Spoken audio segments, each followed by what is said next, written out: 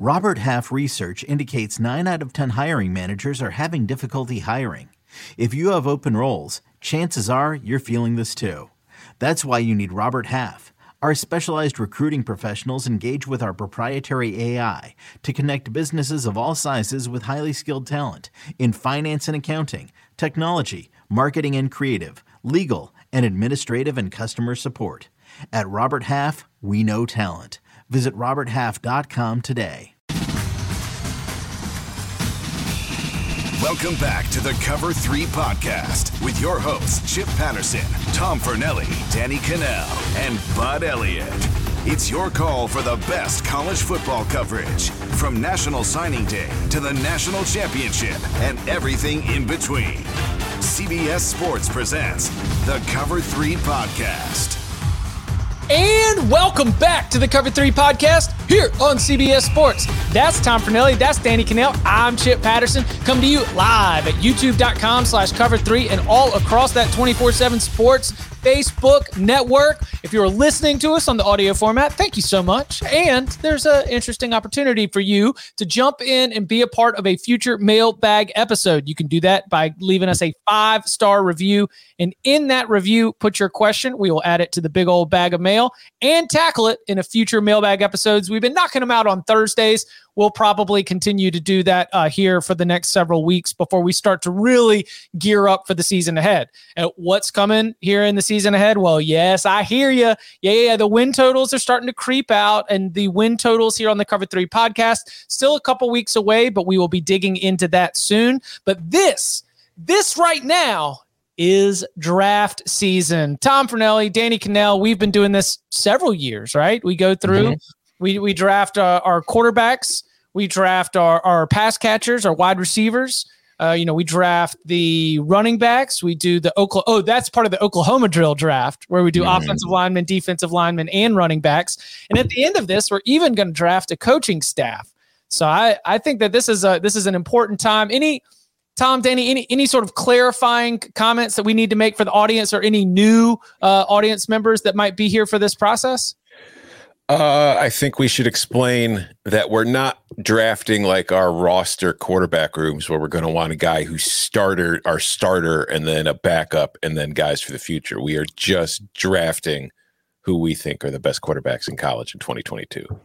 And so, like, if we came back to this January 1st or whatever, after the season's ended, we would want to be like, who had the 4 best dudes? Like, just everything, right? Like, we're looking for our best guys to have the best season this year.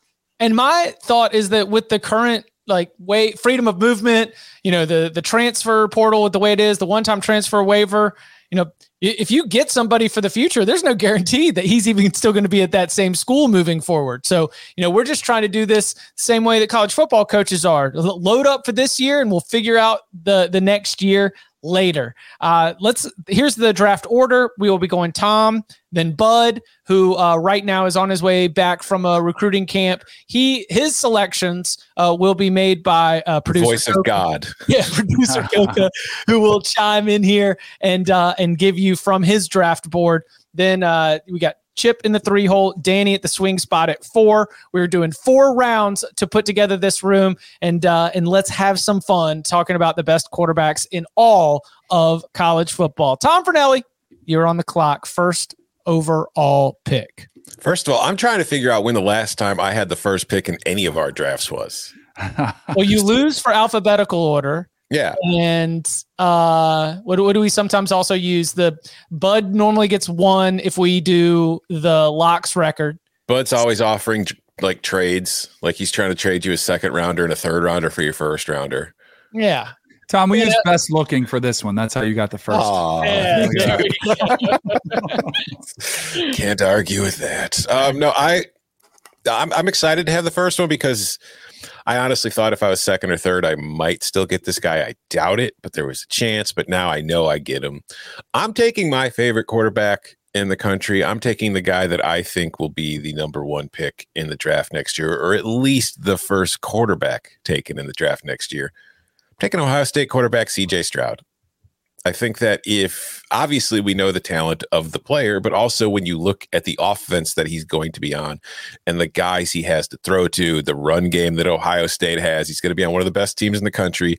They're going to score a lot of points every single week. He's going to put up great numbers. He's got a very good shot at winning the Heisman at the end of the year. For me, I think there are two guys you could take at number one, and I'm guessing the other guy will go at number two when Coca drafts for Bud. But for me, Stroud was the number one choice. Same for you, Danny? You think it was CJ Stroud QB1 when we're going into 2022? Yeah, and I think at the end of the year, too, if you look statistically, combo with winning, like I'm really at a toss-up over who I'm going to pick to win it all next year, but it's probably going to be either Alabama or Ohio State. But I think statistically, I think CJ, with the weapons he's working with, will have a more prolific season. He would be up there. Yeah, I mean, there's less unknown. We are expecting for some plug and play for Alabama's wide receivers and Alabama's skill players, but that is still much less proven than what we just saw in the Rose Bowl with Jackson Smith and Jigba and what we know from the flashes we've seen from the rest of those wide receivers. We're talking about an extremely high level of talent in this whole top tier of quarterbacks, but CJ Stroud also was number one on my big board. I'm trying not to make sure that I'm not just, bored with Bryce Young, but if we're really projecting, moving forward, I do think that Stroud, given more knowns than unknowns, I think gets the edge there. I also think Stroud is Alabama's offensive line last year was not great. They gave up a lot of sacks. They were not the best, I can't remember where they ranked, but the sack rate allowed and all that kind of stuff. It wasn't what you typically expect from Alabama. And I think Ohio State's going to have a better line. And I also think that when it comes to quarterbacks possibly taking hits, you compare Stroud, it's not like Stroud's some big beefy dude, but Bryce Young is a small guy. And I'm always in fear. Every time I see Bryce Young get hit, I'm afraid, oh crap, that's going to knock him out for 4 to 6 weeks. You know what I mean? So so is Bryce Young. Yeah. So I just think Stroud is more, I wouldn't call him sturdy, but I think he's sturdier. Yeah. All right, Coca, what's Bud's selection going to be here at number 2 in the first round? I don't know if I should just go crazy here and just mess up the entire board, or he didn't give me any real instructions. He just gave me a list of names. So, I would hope one of these. He's steering with one hand and he's typing on his phone his list with the other. Yeah, he's praying right now that I just go, top to bottom on this list. So if that's the case, he's not going to take the guy that I would take, but he's going to go with Bryce Young. All right. Yeah, that's what I figured. I want to know who Coca would take. Yeah, me too. Yeah. Who would you take? JT Daniels? No, not JT. If I had the second overall pick, I would have taken Caleb Williams just based off of talent around him. And, just the incoming transfers that they got alongside him.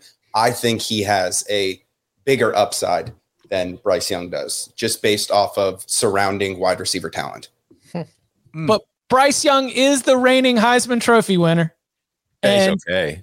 And, in some of those moments down the stretch, the injury issues that they had at wide receiver, the offensive line that, as you mentioned, was not great. I mean, he had the Auburn game kind of built the comeback, and winning the Auburn game laid the foundation. But what he did to Georgia's defense won him the Heisman Trophy. That was some big time, put the team on my back type stuff from Bryce Young. And I kind of think that the only argument against Bryce Young, there's stronger arguments against Bryce Young for the Heisman conversation. Like when we talk about best bets, when we talk about your odds to win or making those picks, as we will do in July and August. But if we're just talking about this conversation, who are the best quarterbacks in all of college football? I think, of course, Bryce Young deserves a spot right there. I have confidence that he might have a Lamar-like season. We talked about that before, how Lamar's statistics the year after he won the Heisman were comparable, and in some cases even a little bit better than the year before. He ends up as a Heisman finalist, never really has a shot to win the award that year, but a lot of people have always circled that as an example of look, he was just as good, if not better. It was just never going to win the award. I could see another Lamar Jackson 2017 type season from Bryce Young, where he's just as productive, just as dominant, he's just never going to have a shot to win just because of the boredom of the Heisman electorate. Yeah, and plus it's failing to live up to unrealistic expectations that we placed on him just based on the way he played last year, where it's like, he's still only really awesome. You think Bryce Young's going to be just as productive, Danny? Yeah, I think he will, but I don't think he'll win it again. Yeah. I think this team might be a little more defensive, because we haven't seen a Bama defense be dominant, but I think we're going to talk a lot about Will Anderson Jr. I don't know. I feel like the defense might be the one that kind of is the storyline for why this team is different than the years past.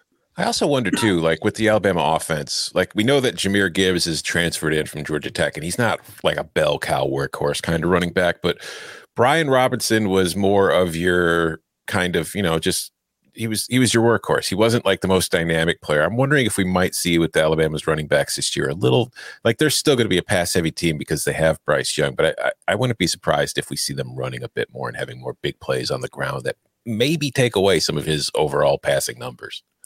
Love this from our good friend Short Round. When a cobra raises itself up to strike and it's bobbing and weaving, that's how Bryce Young moves. Yeah.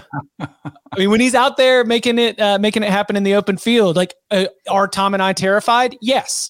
We are very terrified about this small man in the open field against SEC defenders, but he certainly has been very effective. All right. That brings us to round 1, pick 3. That's mine. And I didn't want to jump on it right away because Coca, I do agree with you that I am going to take Caleb Williams because I think that Caleb Williams is going to have an absolute juggernaut of a season, that his ability to make plays on the run, the tempo that Trojans offense is going to play with, and the fact that there's just so much talent at wide receiver, that they've loaded up at running back as well. I just think that he is going to have a huge responsibility, one of those total offense type responsibilities that are going to allow him to put up ridiculous numbers. And of course, with the Lincoln Riley USC system, really have a shot to be one of the best quarterbacks in all of college football. Will he win the Heisman Trophy? I don't know. I could probably see him taking a loss, like having Caleb Williams has a clunker in him, right? Yes. Is that clunker going to come against Stanford? Is that clunker going to be against a team that otherwise USC is going to be able to find a way to win? Or is that clunker going to be in one of the biggest games of the season, one of the games that will determine whether or not USC is a college football playoff contender? He is not a perfect quarterback. I do not expect him to be a perfect quarterback, but in terms of ceiling, he's right up there with both the quarterbacks that we've got so far. So give me Caleb Williams, clunker and all. I think the season end totals will represent him being one of the top 3 quarterbacks in the sport. Now, when you say you agree with Coca, do you mean you would have taken him over Young too? Yeah, but I didn't know where I was going to fall. It's CJ Stroud, Caleb Williams, Bryce Young.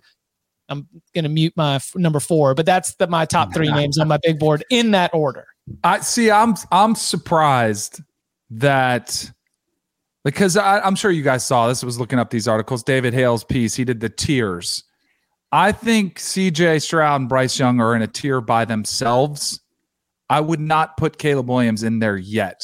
Now, if you're projecting, I'm totally fine with that. If you say, you know what, after this year, the weapons he's working with, I think he's going to be there.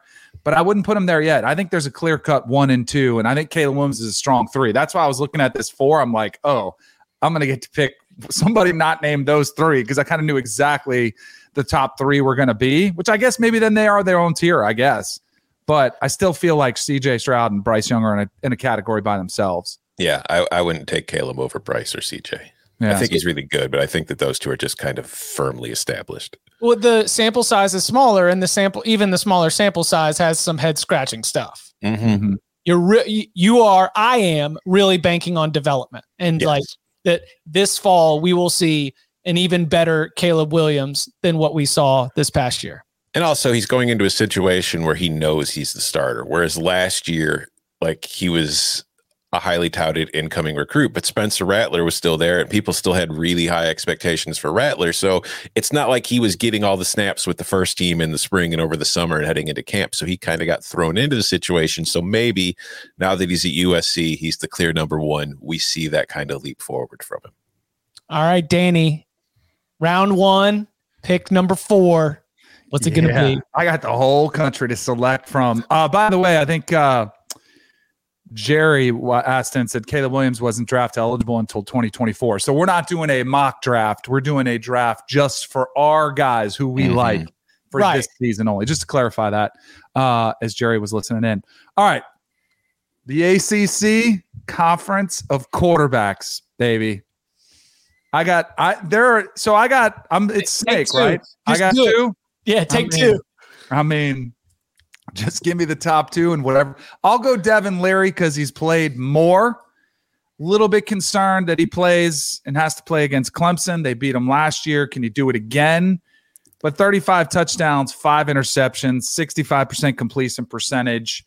He's played a little bit more football than my 5th overall pick. So I'll go ahead and take Devin Leary as my 4th selection. And then with my 5th selection, I'm starting to buy the high. I liked him a lot. I'll go TBD. Yes. Give me Tyler Van Dyke.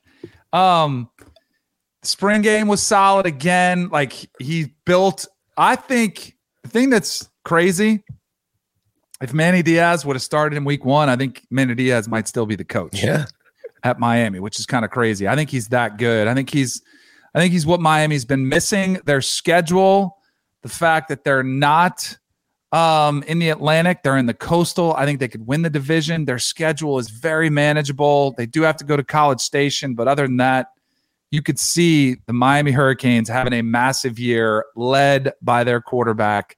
I'll take Tyler Van Dyke. I think he's got a chance to be the best quarterback in the ACC. I like Devin Leary because he's a little bit more experienced. I took him above him, but I'm buying into the Miami hype, and I'm going to go ahead and buy the hype on the Miami QB as well. All right, so we are 5 picks into this draft, and I want to read to you guys what the top 5 QBs on my board were. Number 1 was CJ Stroud. Number 2 was Bryce Young. 3 was Caleb Williams. 4 was Devin Leary. 5 was Tyler Van Dyke. Let's go. And that's the exact order that we've had taken so far. I thought, I'm sitting there, I'm looking at my board. I'm like, I had them there. I'm like, I think those guys might come back to me in the second round. No way. You got an ACC guy right here. I thought I would get like one of them though. Like I figured there's a couple other names I thought might be higher on other people's boards than mine apparently, but I guess not. So Tyler Van Dyke, what is the Josh Gaddis influence or expectations with Gaddis coming in and taking over that offense? Because the hire of Gaddis, as we mentioned before, is something that we have as a plus value sign on Mario Cristobal, plus value sign on Miami football. So like from a football perspective, based on what we've seen from him in his limited time as an offensive coordinator, where he's been very successful, what do we think that is going to be ahead? Because Tyler Van Dyke also had a very good offensive coordinator last year helping with that offense, who's now the head coach at SMU in Rhett Lashley. Mm-hmm. So what do we think will happen there for TBD?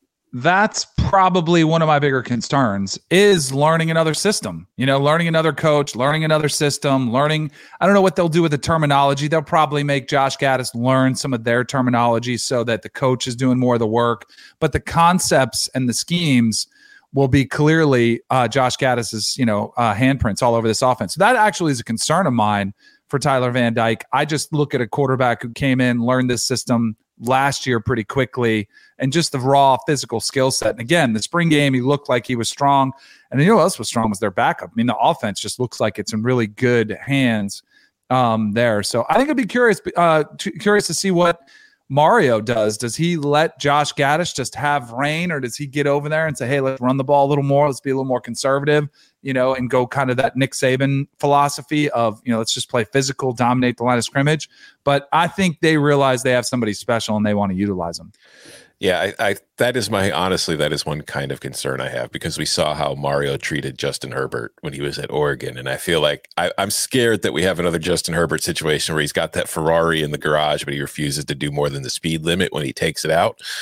And because I think Van Dyke is somebody who he's got good accuracy on the short and intermediate stuff. And I think that what Gaddis did a lot of at Michigan. I think we'll probably still see a lot of that, but I want to see him pushing the ball vertically because I think he has a very good arm to do that, particularly between the numbers, deep over the middle. He showed a lot. He showed good touch and I think kind of zip on the ball in a lot of those throws last year. So I'm hoping we see some more vertical element to Miami's passing attack. But I think last year we didn't see as much of it simply because they didn't really have the personnel for it. So I don't know. It's going to be interesting to watch. Tyler Van Dyke will get early in the season and a very, very tough challenge for that entire offense as they go up against Texas A&M and that Texas A&M defense. It'll show us a lot about some of these questions that we've got in terms of, how this Miami offense will run under new leadership, both at the coordinator and head coaching level, but with the reigning ACC Offensive Rookie of the Year at quarterback. So you mentioned that your top 5 has been exactly in order. And I will say that out of the 5, it is 5 of the top 7 on my board. So we're obviously very much in agreement on what this top tier is. But as I look at my second round pick, I'm going to find myself again, like I'm not even going a small sample size here. I don't have much for sample size at all. I've got nothing but hype, potential, and beautiful, beautiful hair. Just a flow unlike anything else. All gas, no brakes. Give me Quinn Ewers as my second round pick. I had him number 4 on my board, and 100% I realize that I am setting myself up to have my heart broken if for whatever reason they announce Hudson Card as the starting quarterback for the start of the season with, Ewers maybe is the break glass in case of emergency type quarterback for later. Who knows? But I think that especially with the way that offense is set up, the way that they've got, Worthy on one side, Isaiah Neyor on the other, it does seem like this is a Texas offense that with Ewers at the helm could really be explosive. In my 100-day countdown, we had to make some bold predictions, and one of my bold predictions was that Quinn Ewers would win the Heisman Trophy. I would not bet that, but we had to make some bold predictions. And if you were looking for somebody a little bit further down the board who I think could be a part of that, he doesn't even need to have Texas competing for a national championship. I think Texas even being in the mix for the playoff, being in the mix for the Big 12 championship, if he is the face of it and if he is putting up ridiculous numbers, that was sort of backing it up. But at the core of all of this is my evaluation that he is a very, very talented prospect who is going to be in a very quarterback-friendly environment with great weapons. And I think that Quinn Ewers, with the amazing flow as the icing on top, I think that he is probably going to end up at least as one of the top 7 quarterbacks in all of college football. I don't hate the pick. I think it's a risky pick, though. Like there's a lot I like about Ewers. So we haven't really seen him in action to really judge off of that, but he's got a very good arm. And as you mentioned, I think that with Sark as his coach, like the one thing Sark did with Mac Jones to Alabama the year Mac was the starter that kind of got Mac selected in the first round was he does a great job of getting his quarterbacks easy throws based on his play calls, just the nice easy throws to help get him in rhythm and get going, and then they take shots. So I think we're going to see that. But my problem with Ewers, as I've gone over here before, is I think there's a whole lot that needs to be cleaned up to his game because I don't want to go all old man here, like kind of like going back when Steph Curry is rooting the NBA by shooting threes, but Patrick Mahomes is ruining quarterbacks by being amazing because now all these kids are just trying to throw off platform instead of setting their feet and actually throwing the football. And I worry that we don't, like, when he gets in a pocket, he's just got to take a quick couple step drop and fire to like a slant or whatever. I don't know if he's going to have, I don't know how accurate he's going to be on those throws because he throws everything 100 miles an hour and he's never got his feet set. So that's what I'm going to be concerned about. That's the one thing I think Sark needs to iron out. But I trust that Sark will be able to do it because, like I said, he did wonders for Mac Jones, helping get him to the NFL. I totally agree with you on the footwork. And I get people, a lot of times people send me videos of their, high school kid or something, watch this kid on, or seeing some of the Elite 11 highlights that come out. Every kid's like, trying no look passes, just flip it sideways over here. It has to be cleaned up. I'm at the combine. It was embarrassing how bad some of the footwork was for quarterbacks trying to get to the NFL. The thing I'm worried about, or I guess I shouldn't say worried about, if you're Sark because, you see this competition is pretty close. Who's going to be the starting quarterback? Do you hold him out and wait till week 3? After Alabama. Yeah. I would consider it. I don't know, because I think you saw that happen with DJU last year. Like, he started against Georgia, rough game, which everyone would have, but he had the pick 6, which kind of cost him, and he never really recovered. Now, maybe that's a bigger sign of, worry for Clemson. Like, if you're a stud, like, you don't worry about one bad game, but I do worry about that for young quarterbacks getting shellacked and just shell-shocked from a team like Alabama. So I'm curious to see what Sark does with that. So week 1, they will both get to play no matter who gets the starting nod because it's ULM. And so that, like, maybe Hudson Card is the starter for ULM, but we know that Ewers is going to get maybe even a whole half worth of work, and then how he performs there could end up setting the tone for what happens in the Alabama game. I think that with Caleb Williams and Quinn Ewers, I'm all fun, no fundamentals on my, like, we're all very, very raw. We're just out there playing some backyard football right there. All right, that brings us to the 3rd pick of the 2nd round. That belongs to Bud, who has stopped in a Buc-ee's at this point and is getting himself a snack on the way home. Producer Coca, what is Bud's pick going to be? All right, we head to the SEC for this selection. Stetson Bennett. That was going to be the joke, but it is not Stetson Bennett. This quarterback was 2nd in completion percentage, 2nd in yards per attempt, 1st in quarterback rating, and a 31 touchdown to 3 interception ratio. This quarterback is from Tennessee. Taking my guy. Hooker. Yes. Aggressive. I like it. I had him in the Heisman draft as a long shot. I think it's a solid pick. I thought he would be down. I thought he would drop possibly to me, but good on Bud for scooping him up. No, that's a good pick. I like it. I think that he's in the right kind of offense too, because I think Josh Heupel has always done a good job of, like, if we're going to grade this at the end of the year just based on the numbers that these guys put up, I feel like that's a very solid 2nd round pick for Bud, because he's going to put up numbers in that offense. I don't know how good, we talked about this last week, I don't know how good Tennessee is going to be. Tennessee might still be a 7-5 team, a 6-6 team, but they're going to score a whole lot of points, and he's going to be responsible for a lot of it. So I think that's a solid 2nd round pick. I think Hendon Hooker is enough of a game changer that it might be a 7-5 team, but if he's healthy and he plays the entire season, I tell you what they won't be, is 5-7. Like, he is good enough that I think that he raises the floor, and it's so tough to raise the ceiling when you're playing in the SEC with Tennessee's schedule. That's always going to include Alabama. But I do think that, let's see, I had him 1, 2, 3, 4, 5, 6, 7. I had him 8th, tied for 8th on my big board right now. So this is definitely a fair point for Hendon Hooker to land. All right, Tom, back to you. All right. Well, the 6 and 7 guys are still on my board, so that's who I'm going to take with my 2nd pick, the 8th pick of the draft.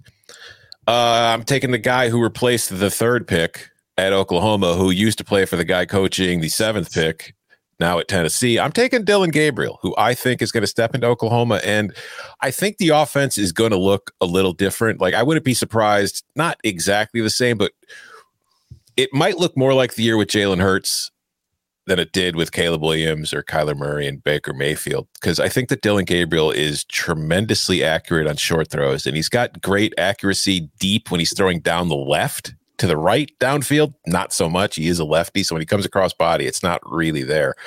But I do think that he's still going to be in a very good offense, an explosive offense, one of the better offenses in the Big 12. Now, it does remain to be seen how that offense is going to look with, a defensive coach running things and being in charge. Maybe they suddenly decide to get more conservative, considering Oklahoma's history. I doubt it. So I think he's going to still put up big numbers. I really think this is a solid pick there. And then for my first pick of the 3rd round, I'm taking a guy who is going to put up numbers. He comes from the conference of quarterbacks. He plays for a team that is always overlooked. I'm taking Sam Hartman. Woo! I mean, if you look at what he did last year, like, he put up numbers, and this is a team that defensively is not great. And Wake Forest, because of that, finds itself in a whole lot of shootout-y type games in which they look for Sam Hartman to kind of bail them out. And he's similar to Gabriel in that he's much more accurate on shorter throws, and you really can't but Gabriel, I think, is better downfield, and Hartman's not really the kind of guy you want chucking the ball, 20 yards downfield for deep threats. But that's really not what Wake Forest tries to do anyway. So I think when you combine his ability with his legs, where I wouldn't call him a scrambler, but he's mobile enough to hurt you, I think that I've got 2 solid picks here.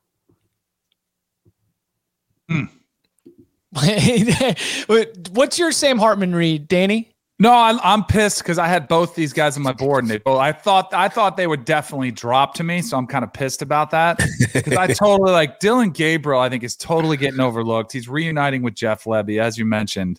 And if you go back to look at his freshman year, I love the way the ball just jumps off his hand. I think he's solid.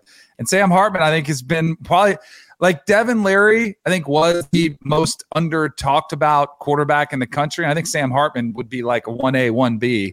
And somebody who's won a ton of games. 39 touchdowns last year. It's like the kid puts up numbers. Absolutely. They lose wide receivers every year, and just A.T. Perry's the next one up. They just continue.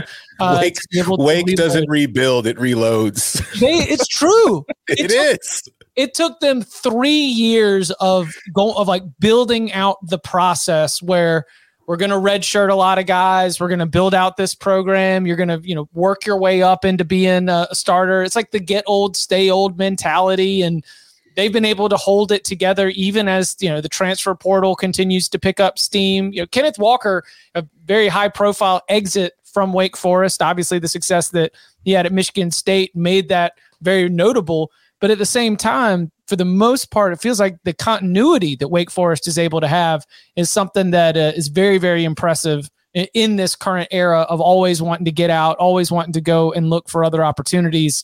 Sam Hartman's got a chance to be very, very, very, very productive. And Tom, you were talking about the way we grade this at the end of the year.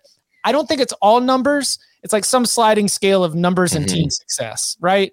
And Wake Forest is still going to be a bowl team. Wake Forest is still going to have one of the most productive offenses in the ACC. So I definitely get why Sam Hartman's going to show up right there. I also read the David Hale Tears piece. It was very good. Shout out to David. He's a friend.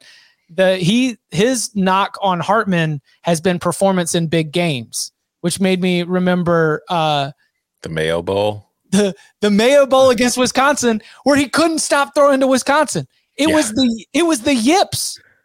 He didn't understand it at all. And then he had the couple of picks in the game against Pitt in the ACC championship game that kind of flipped it. It's crazy. He's takes care of the ball at a very high level, but then every now and then just snaps. It's wild. It's like, his bad games go bad quick.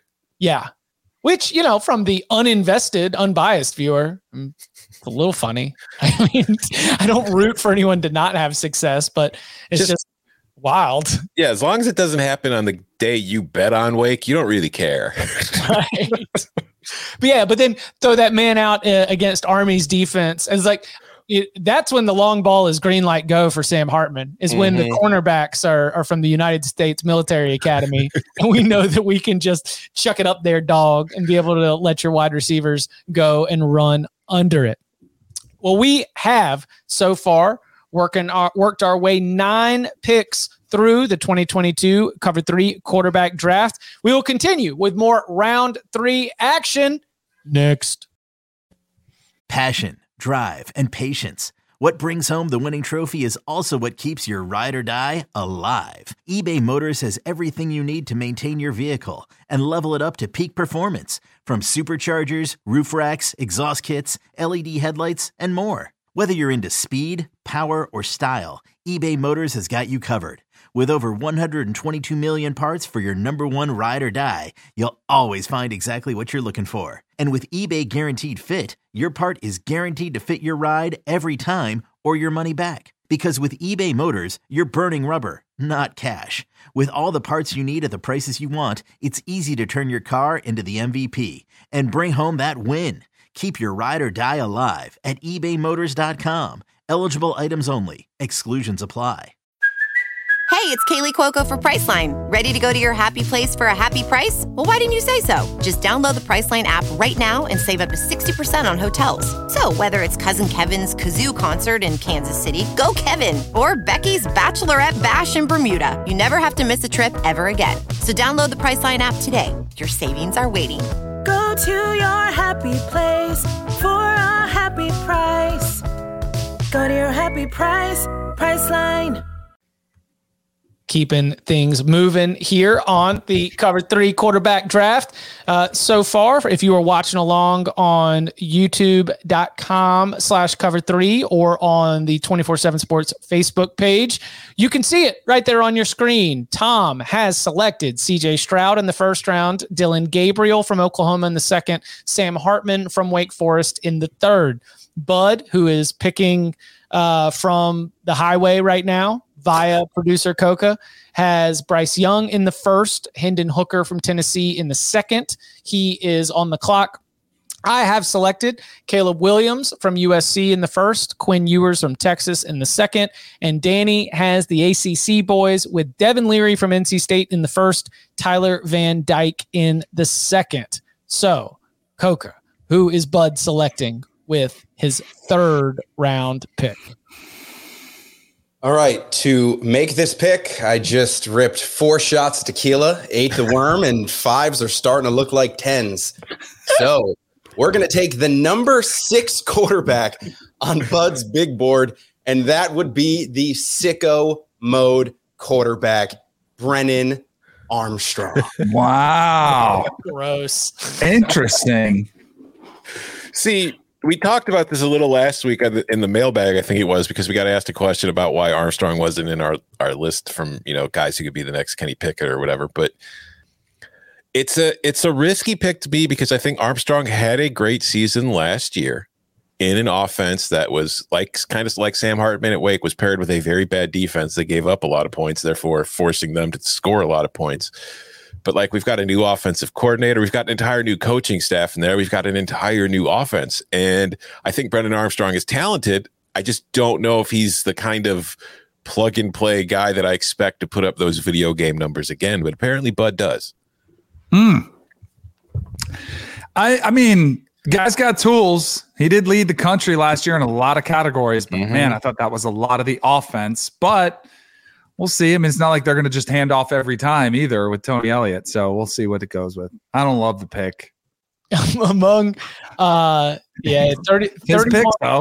31 touchdowns is the least among quarterbacks who averaged 45 or more attempts per game. There's only 3 in that group. It would be Will Rogers from Mississippi State, Bailey Zappi from Western Kentucky, and Brennan Armstrong. 31 touchdowns is the least. 10 interceptions, the second most. His passer rating was about middle of the road for that group. Averaged 404 yards, but only at 8.9 yards per attempt. As you mentioned, about 4,500 passing yards. I think that Brennan Armstrong is very, very good, but I think there are quarterbacks that are left available who are going to be competing for conference championships. There are quarterbacks left available that are going to have 9-10 win type seasons. And I have Brennan Armstrong's very, very good. This is quite a sicko mode play here from our good friend Bud. Very, very on brand to dig in and take Brennan Armstrong. Well, let me just go through his top 8 so you can sort of see where he was with this. He had Stroud 1, Young 2, Williams 3, Leary 4, Hooker 5, Armstrong 6, Ewer 7, and Van Dyke 8. Bud's wilding out. Yeah. I mean, was Brennan Armstrong on y'all's board? Yes. No. Okay. I had him I think he's top 15. I didn't go that deep. I had him at 13 on my board.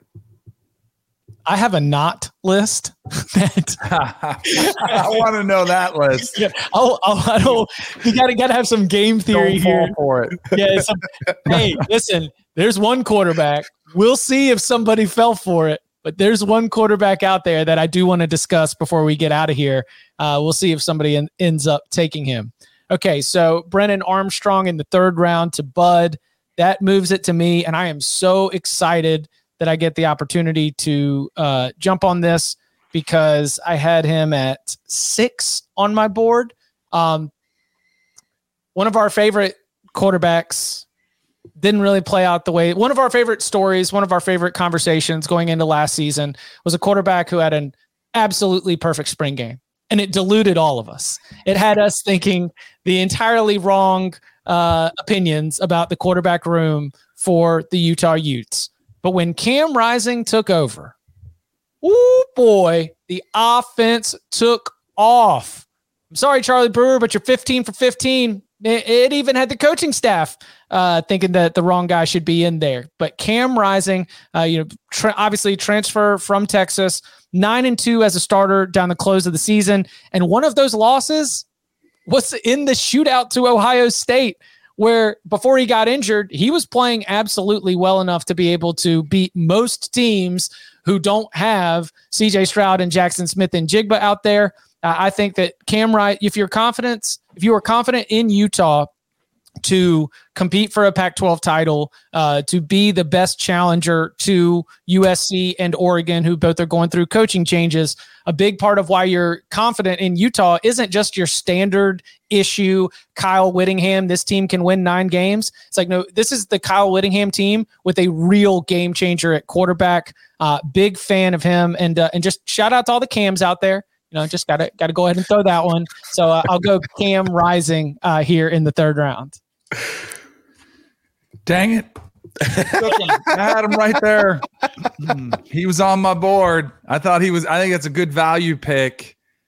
A little curious to see like a whole full body of work, how it goes. Like now everyone's talking about you, but he's got good surroundings, good culture. Like I think I had him on my board for a reason. Yeah, I only had one player left on my board ranked higher than Rising at that point. So that's a pretty solid pick to me. And I do think that, if you look, like you've got Caleb Williams, so you've got USC's quarterback.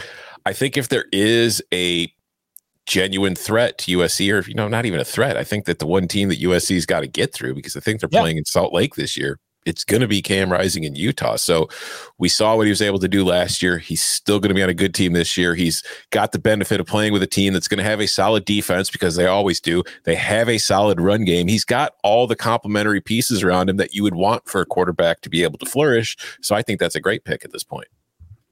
Which brings us to Danny at the turn. The last Danny so far has Devin Leary and Tyler Van Dyke. Now it's time for the last pick of round number 3 and the first pick of round number 4. All right. Now we get to have some fun. Mm-hmm.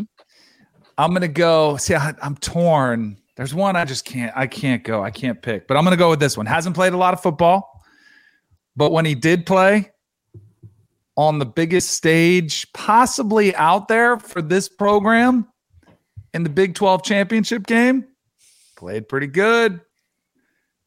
I'm going to go Blake Shapen. How many coaches are so confident that they name their starter after the spring, even when you have a guy it's competing with that played 10 games for you and started almost your entire season? You're like, nope, we've seen enough. Blake Shapen, you're our guy. Jeff Grimes, I think, is one of the more underrated coordinators in the country. We saw what he did to Zach Wilson at BYU. Another year there at Baylor, which I think, we saw one year what he was able to do with. Now he's got a quarterback who had 3 touchdowns in that Big 12 championship. 2 before that. He was perfect on the year. 5 touchdowns, 0 interceptions. Not a whole lot of work there. So I'll tell you the options I was going with when we're done with the whole draft.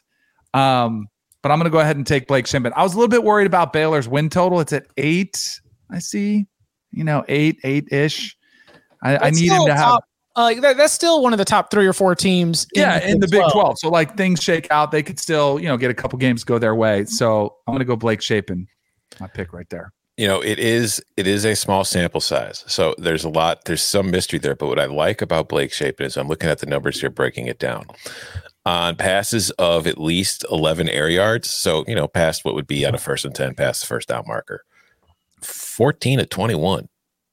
you don't see, I mean, again, that's a small sample size because he didn't play a lot, but you don't see a lot of quarterbacks at the college level who are completing 2/3 of their passes more than 10 yards down the field, because with like the RPO offenses that we've seen, there's so many kind of short, quick passes and then deep shots. And he seems to be pretty consistent pushing the ball down the field to receivers and getting the ball there in time, beating defenders. So I do think that when you look at numbers like that, if he's able to, like, he's not going to do 67% all season if he's a starter all year, but if he's able to keep like that kind of 55 to 60%, he's going to have a huge season. All right. Keep it rolling back to back. Yeah. I kind of have a question, but I have a feeling you guys are going to crush me for it. Then ask it. And ask it. I'm going back to the conference of quarterbacks. Right. I want a Clemson quarterback. Oh, you cannot say Clemson QB. No. You have to declare which one of these. I wouldn't hate on Cade. Clemson quarterback is what I want. I want Clemson quarterback in there. I can't do it. No. You got to pick one of them. I'm going to say Bud had a sicko pick. I'll go ahead with one as well. I'll go ahead and take Cade Klubnik, the younger guy that's pressuring DJU. I really feel like DJ would have been benched last year had they had an option. I think they have a viable option now.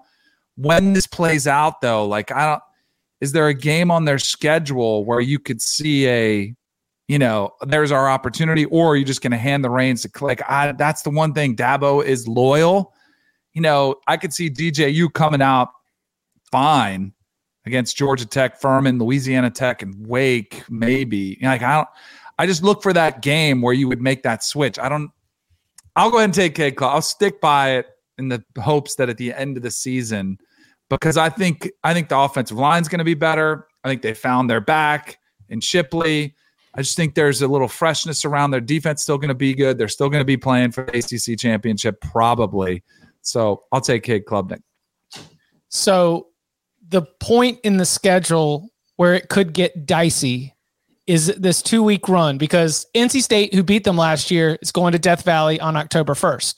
NC State, we think, is going to be very good. That will be a challenging game, one to prepare for. Even if Clemson were to win the game, by a respectable score, it's not going to be easy. Like that, there's just no way that is going up against that NC State defense with all the experience back. If everybody's healthy, any quarterback is going to have a little bit of trouble. But then the very next week, they go up to Chestnut Hill. Oh, Chestnut Hill, it's so tough. Sometimes you got to generate your own juice. But what if the juice that they're bringing in is extra? Because you know what Boston College has already announced? That October 8th, when Clemson comes to town, red bandana. Oh, yeah.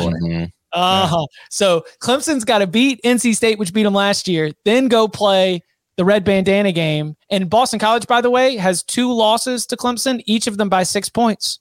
They've been right there in both of those games. We remember DJ's big comeback in 2020, and then last year, Clemson's own offensive problems, which they had against Georgia Tech, which they had against a lot of teams on their schedule, definitely bit them. So I could see them needing Cade to be able to make a play in one of those 2 games. Obviously, the biggest game on the schedule is actually out of conference. As you look a little bit later in the season, you've got Notre Dame. Miami's also on the schedule. So there's a couple different places where you might need to tap Cade Klubnik to come in there.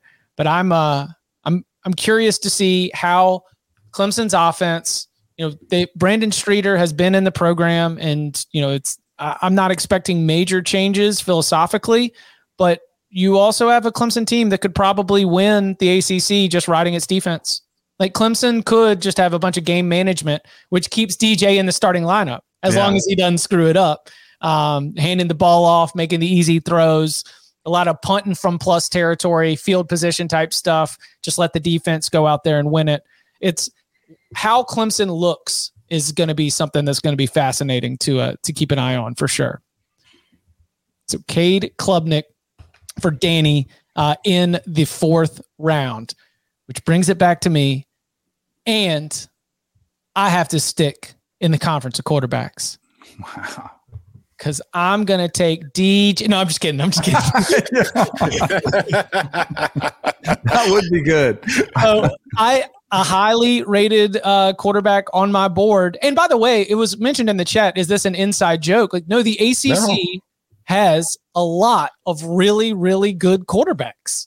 Like, 5 of our 13 picks have been ACC quarterbacks. Give me Malik Cunningham from Louisville. 6 of our 14, you SOB. That was the top guy left on my board. That was the guy I had above Cam Rising, who I thought I was going to be able to get with the last pick.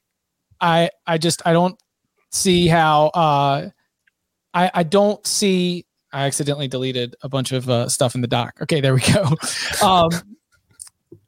Malik Cunningham has been one of the reasons why Louisville, even in some of its losses, has been competitive. He has been the entire offense. He's been their best rushing option. He's clearly been the engine for moving the ball down the field vertically.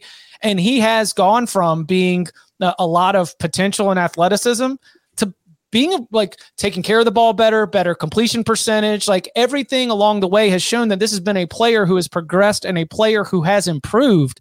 And I think that as he's going into this season, and Scott Satterfield and this entire Louisville program knows that this is like not a year to be middling, not a year to be falling short of expectations.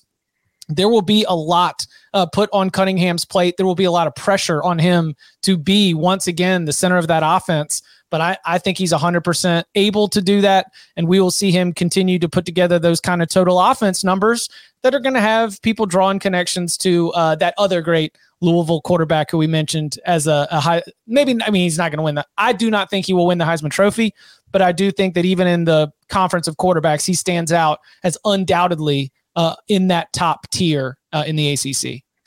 Also, I wouldn't say he's got pinpoint accuracy. His mobility in the pocket and ability to find himself space and time because of it does allow him to complete more passes downfield than a lot of other guys can, because the guys have time to get open as, coverages break down, and he's able to get the ball to him and get yards after the catch because of it. So yeah, to me, he's very much an underappreciated quarterback in the country. And I think that's a freaking steal. And it is a good pick. I think he could be the quarterback that we're looking for to be like the Kenny Pickett, like breakout, like the guy started 3 years, been solid to good. And then all of a sudden, if it all clicks, could be great this year for Louisville. I like that pick a lot. All right, let's call up the board if you're watching along on youtube.com/cover3 or the 24/7 Sports Facebook page. So Tom has his first round pick was CJ Stroud, Dylan Gabriel in the second, Sam Hartman in the third.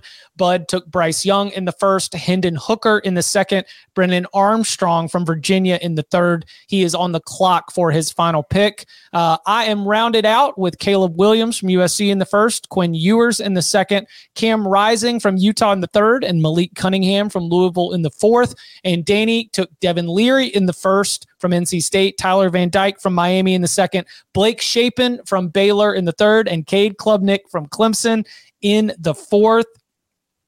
Coca, you've got Bud's final pick. Who's it going to be? All right. Either Bud is a deadhead or those mushrooms I had on my cheesesteak for lunch came from the wrong package. Because I must have read his list wrong or something, because his last pick is going to be Grayson McCall. I'll defend that. That's a great pick. Yeah, that's a great pick. That's a very good pick. That was the top guy left on my board. Okay, so Grayson McCall has, with this Coastal Carolina offense, which drives defensive coordinators crazy. Like if somebody wants to take Grayson McCall at the next level and just go full RPO in the NFL, sign me up to buy a Sunday ticket and watch every single one of those games. Might go horribly, but I do think that him being able to grasp and lead a very innovative offense, especially as he continues, he's going to be such a veteran presence that they can put a lot on his plate, and he's going to be able to handle it so much more than I think a lot of those Sunbelt defenses are going to be able to keep up with. He's been incredibly efficient and effective, and I don't see any reason for that to slow down as we continue to look ahead to 2022. Yeah, no, I think it's a great pick. He was going to be who I was planning to take. So, Bud, why couldn't he have taken Brennan Armstrong again? Why couldn't he? All right, so Tom, I know you're not going to take him. So why couldn't Bud have taken Will Levis? How do you know I'm not going to take him? Who are you going to take, Tom? Let's go ahead and get it out there. Then I'll share the rest of my not pick list. I'm not going to take Will Levis. I was going to take. My plan coming into today was once I saw I had the last pick, I was going to be like, all right, I'm going to take Stetson Bennett just for the show. But this guy, I did not expect to be this far, but I probably should have expected him to drop this far based just on the anti-Big Ten bias of this podcast. I mean, Illinois got 3 recruits yesterday, and we haven't even mentioned that. They're ranked higher than Alabama in the recruiting rankings, but nobody wants to talk about that. Nick's going to be accusing us of paying players, NILL. But the player I am taking is a guy who I think kind of, he came on last year. He wasn't the starter all season long. Took over the job, played really well, got better as the year progressed. And I think now having a full offseason as the number one guy, clear cut, he loses one of his biggest weapons, but I think he's got a very good play caller at coach. And I think this is a team that could be one of the dark horses in the conference this year. I'm taking Aiden O'Connell, AOC. Oh, okay. I think that this is a guy who, he doesn't have the biggest arm as far as pushing the ball down the field, but he's accurate. He's got very good underneath stuff. And like I said, I think Jeff Brom does a really good job of scheming things for his quarterback. So I think he's going to be able to put up numbers. I think he's going to have a pretty decent run game to support him. And I think this is a guy who might throw for 3,000 yards and 30 touchdowns. So to be able to get him with the 16th pick, I think is a pretty solid choice. Tom's a smart guy. Solid.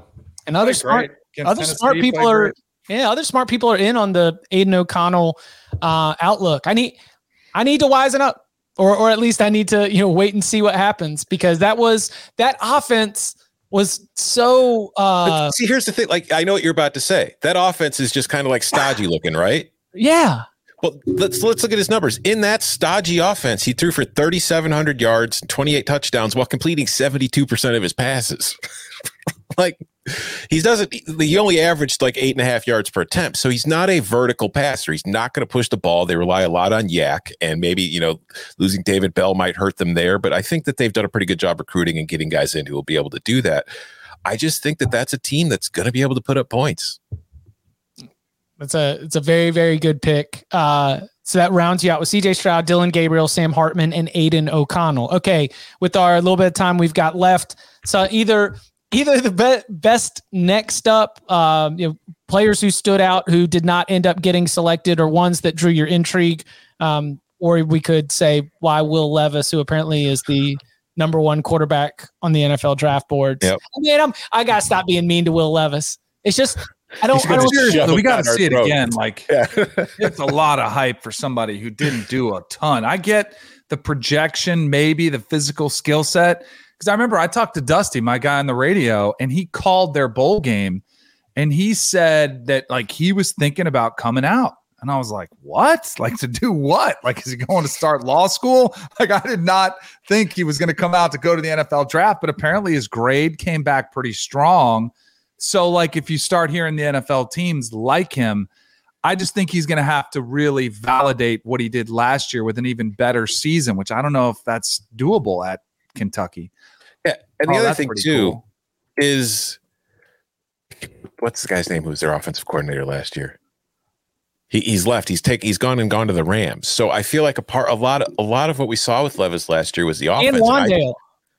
And Wandale's gone. And I still think, like, I get why NFL scouts like Levis. He's big, he's got a big arm, and he's mobile. And those are 3 things that when it comes to NFL scouts, those are always going to grab your attention, because you sit there and think, if we can just harness that, we might have a new Josh Allen on our hands. But I think that Josh Allen is very much the exception to the rule. And I also think that just the way Kentucky has been under Mark Stoops, like, it's a more conservative team. He's not going to be dropping back and throwing the ball 35, 40 times a game. He's going to be running a lot. They're going to be running a lot and relying on their defense. So I don't know what kind of numbers he's going to post. So when it comes to like this kind of competition, if, like you said, what you said earlier, it's not going to be totally numbers based who wins, who has the best quarterback room, but they're going to count. And I just don't know if Levis is going to have the overall numbers compared to other guys that were available. I got distracted by, I don't know if you heard me. Brady's niece just had a 3-run jack for UCLA over Oklahoma in the Women's College World Series. Maya Brady, Tom Brady's niece. Oklahoma bleeds in softball? I didn't think Oklahoma bleeds. I do this because I always text Dusty when they're getting beat, like just to harass them a little bit. And like they're still gonna win. Like it's 5-1. They'll probably win 15-5. And it's like you have your fun, and then they just come back and destroy you. So we'll see. I got distracted though. Sorry about that. Other names that were on my board that we just didn't end up getting to. KJ Jefferson at Arkansas. Mm-hmm. Will Rogers at Mississippi State. Holton Ahlers. Which one? Holton Ahlers at ECU. Not on my list. I almost pulled the trigger on Spencer Sanders because when I was going and looking at the Big 12 situation, like he's another guy I think could be like a Malik Cunningham. He's been good, not great. He's started a lot of games. He's won a lot of games. Oklahoma State is in the hunt for the Big 12 championship. I've seen a little bit too much inconsistency, but if he puts it together, like Gundy's good with QBs, I could see him having a kind of a breakout season. Did any of you have Spencer Rattler on your boards? He was on my no board. And that's not because I don't think he's good. We've got to wait to see it, right? I mean, it's the pitch, the optimistic pitch I think I gave on here earlier is Spencer Rattler played his best football when Shane Beamer was on the offensive staff at Oklahoma. So if anybody's going to believe in him and if anybody's going to be able to potentially help Spencer Rattler tap into that, I expect it to be Shane Beamer. But I would rather go with the unknown of like Cam Ward at Washington State coming from the FCS level. What did you have? Did you have Bo Nix on your no-go? Bo Nix is a no-go. Yeah, I didn't even consider Bo Nix. I will say with Spencer Rattler, I wonder, like we touched on at the top of the show with like Bryce Young. He's going to put up incredible numbers again, but it's not going to be enough in the eyes of the Heisman voters because maybe he doesn't put up better numbers than he already had.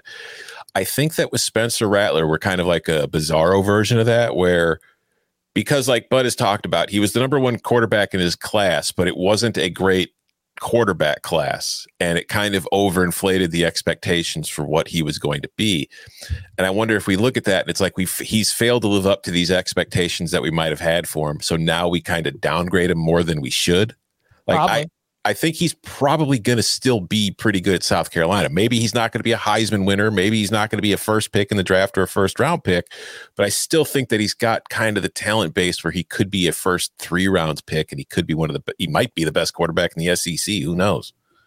So there's 2 schools. I totally agree with it. And it feels bad for me to announce my no-go list because it sounds like I just despise these people, but it's not the case at all. There are 2 schools where I think that there are very capable quarterbacks, but even the uncertainty of the competition impacted the way that I grade them in terms of my big board. Not that I would have picked them the way the draft fell, but at Notre Dame, where you've got Tyler Buckner and Drew Pine still battling it out, and then at Michigan, where we've still got Cade McNamara and J.J. McCarthy, I could see a scenario where the winners of those jobs or the starting quarterbacks for those teams at the end of the season are top 15, top 20 caliber quarterbacks.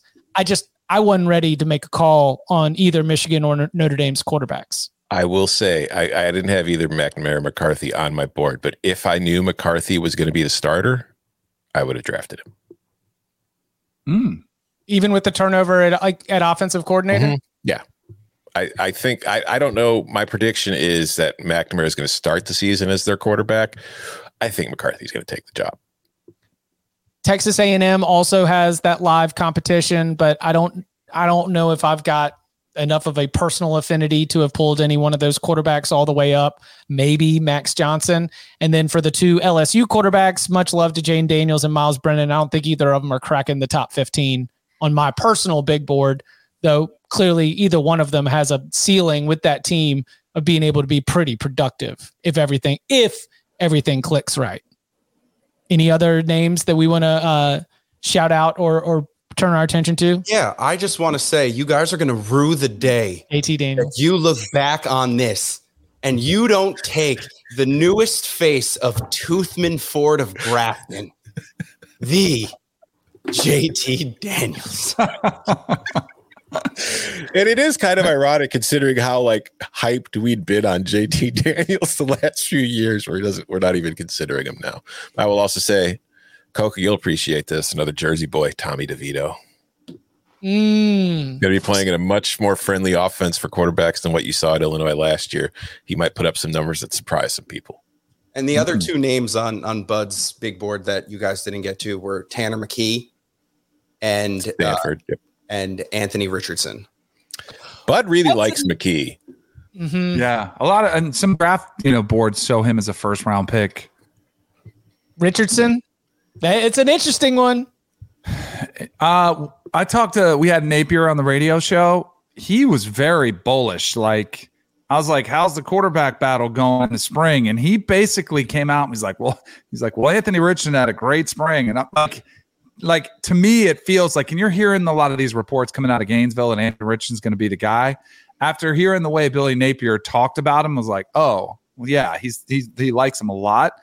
I also think he played with a quarterback in Levi Lewis, Louisiana, and won a lot of games with him. So I think he'll tailor an offense that might work really well for Anthony Richardson's skill set. So I think that's why I put him on there for a second. I was like, I cannot take a Miami and a Florida quarterback in my 4 rounds. It's like, I just can't. But I would probably put him. I would probably put him on the no just because the uncertainty. Yeah, but it could work. I mean, that's another. If it pops, I will not be surprised. Yeah, we've already seen how good it can be. All right, Week 1, baby. Utah's coming to the Swamp. Your guy Cam Rising, can he win on the road?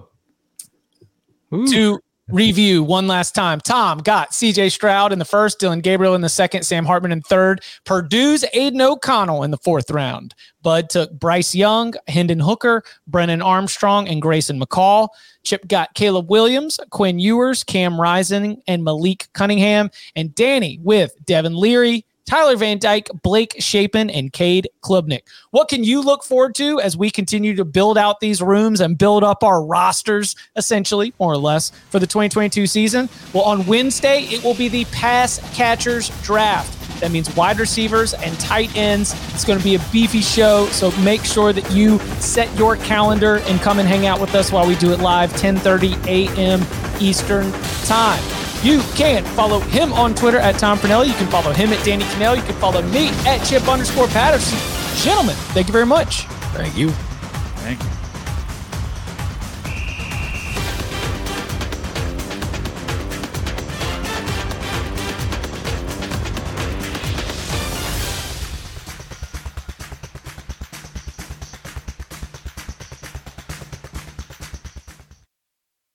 It's the NFL offseason, but on Pick Six, part of the CBS Sports Podcast Network, the football season never stops. Host Will Brinson, John Breach, and Tyler Sullivan are joined by analysts like Brady Quinn, Lesia Duzable, Katie Mox, and RJ White to keep you in the loop on everything happening around the league. Whether it's free agents signing with new teams, the all-important NFL draft, or schedule release day, Pick Six has you covered. As the face of the league changes with every team move and player pickup this spring, Pick Six is a must listen. Download and follow on Apple Podcasts, Spotify, the Odyssey app, and anywhere podcasts are found.